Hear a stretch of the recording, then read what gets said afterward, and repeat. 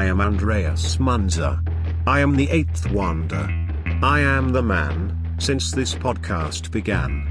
This is a bonus midweek podcast, in honor of my good friend Luke, and his request has been granted. Welcome to this podcast.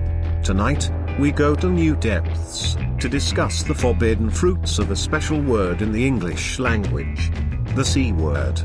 Yes, that's right. The C word.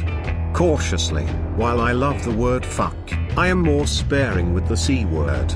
This vulgar piece of slang generally has two meanings. The first, being a woman's genitals. The second, meaning an unpleasant or stupid person. You're a complete blah blah.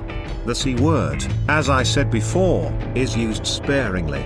The earliest known use of the word, according to the Oxford English Dictionary, was as a plusiname for the London street grope cunt lane, in year 1230.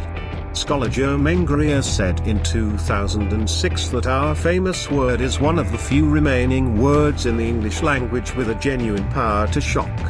The word appears to have not been strongly taboo in the Middle Ages, but became taboo towards the end of the 18th century, and was then not generally admissible in print until the latter part of the 20th century. The term has various derivative senses, including adjective and verb use. Most sources consider the word to have derived from a Germanic word, appeared as kuntu in Old Norse, and has variations in other languages. The word has been attested in its anatomical meaning since at least the 13th century.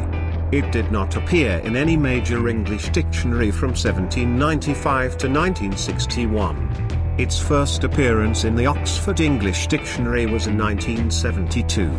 Some feminists of the 1970s sought to eliminate disparaging terms for women.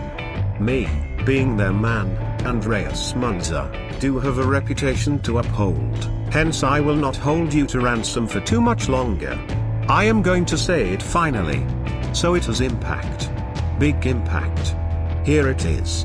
Cunt. I'm Andreas Munzer. Fuck you. Over, and out.